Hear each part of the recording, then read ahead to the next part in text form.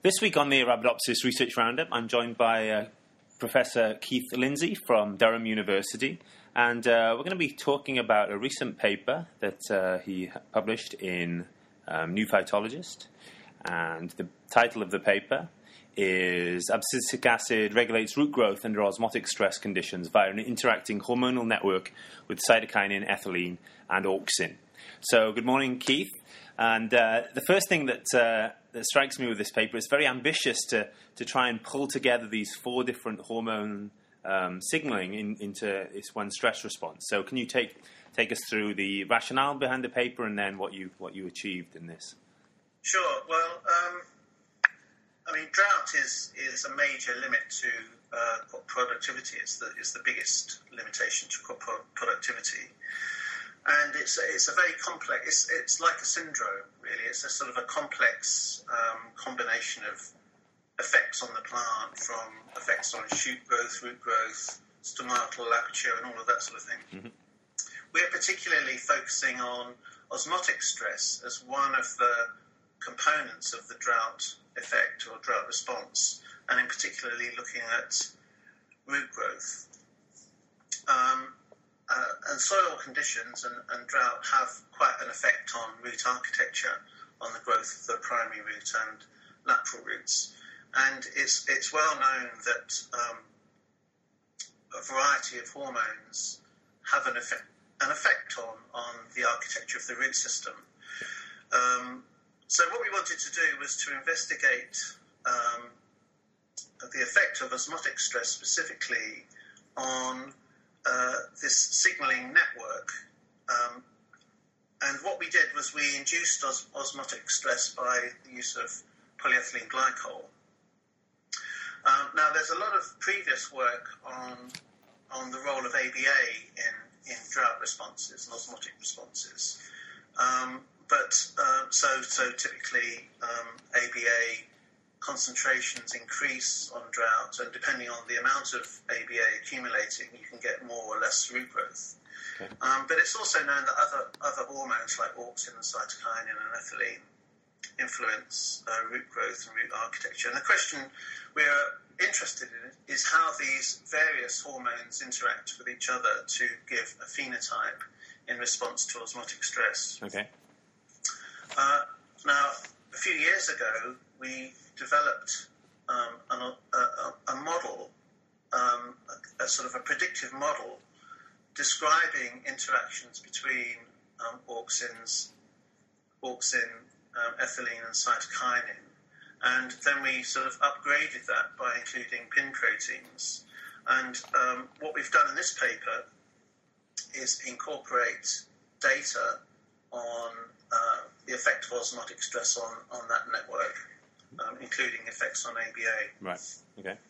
So we used a series of molecular markers of various response pathways and linked those to osmotic stress.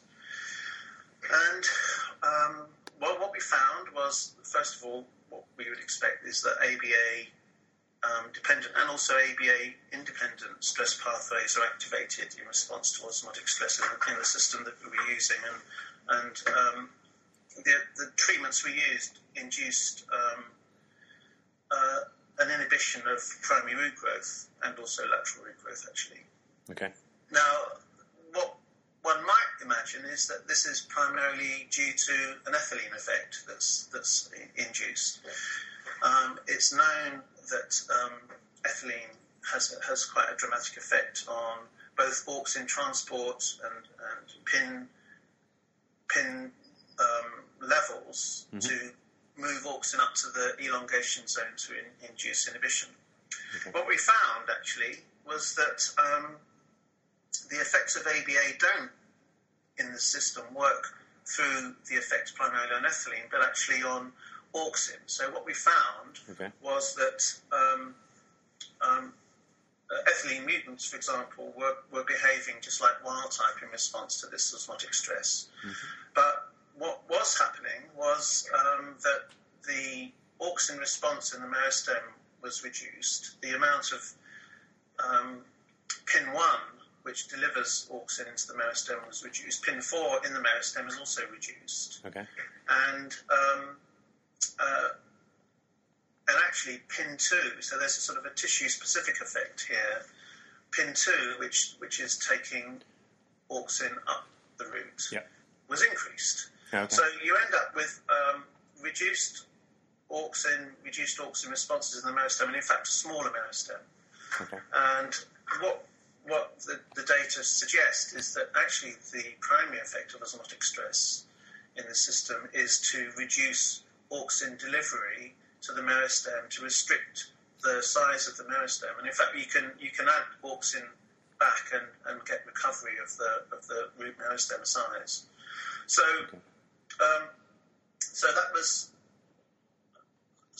to some extent unexpected, because I think we thought that ethylene was probably going to be the main reason for the inhibited root growth, but in fact it seems not to be that. And so what we have is this sort of interesting interaction, which we formalised in.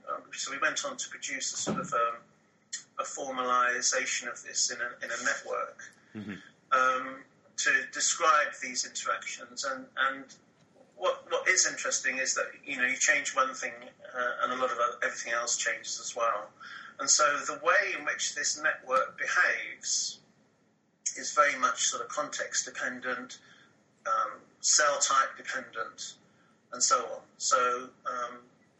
So that's the sort of take-home message, actually. Yeah, no, I would encourage people to look at the paper, and the network which you put towards the back is really, in my memory at least, one of the first attempts to really pull everything together in one kind of model or diagram. At least it's an impressive event. So you think that although this paper is specific to osmotic stress, you think the network will respond similarly to different challenges? Well, that's what I think in terms of the behaviour of the root. Of course, I mean, it's driven by hormone networks, and we don't have obviously a comprehensive collection of hormones. I mean, in the paper also we talk about effect on the DELA proteins as well, and they go up, and they're part of the growth inhibition response. Yeah. But they're not really formally at the moment part of the network. Gibberellins are not really part of it. So, so on the one hand, we want to sort of expand the model in terms of new components in it. We want to expand it in terms of investigating response to different environmental conditions. And the other thing we're doing is, so the model that's in the paper is effectively a sort of a virtual single cell model. Okay. Although we've got two models there, one for cells containing pin 1 and one for cells containing pin 2. So there's sort of a separation in that sense. But we have produced a sort of a two-dimensional spatial model of a root, which where we're investigating interactions of each network in each cell, and that creates patterns of gene expression in a predictive way that seems to work very well, and we're extending that model and making it much more realistic at the moment. So that's the future. That's the future work. So, are you able to get a sufficiently detailed model with the molecular tools available at present? So, and you must be somewhat inhibited or limited by what you could do by the difficulties of zooming in on specific cell types. Is that true? Yeah, that is true. But one of the things that we can do, and we are doing this, we haven't published any of this yet, but we're writing something up. Okay. Is actually modelling a whole range of different parameters in each cell to find out what works in what gives known patterns of expression, and that's quite informative about what's potentially happening in different cell types across the root in a realistic root cell pattern. Okay. So that then informs future experiments. So we can then zoom in a more detailed way using available markers to try to analyse or validate, if you like, the model using molecular tools once we've got a model from that type of system. Excellent. Okay, cool. So it's great to see. I mean, we have a history, and when I was working with this 15 years ago as part of my PhD with Malcolm Bennett, it wasn't quite as complex, the system. So it's great to see it really evolving through your work, with Malcolm's work, with Ben Shearer's and Phil Benfie's work. It's really coming on nicely. Excellent. Yes. Absolutely. All right. So thank you very much, Keith, for spending some time today. Okay, good. It's a pleasure to talk to you again.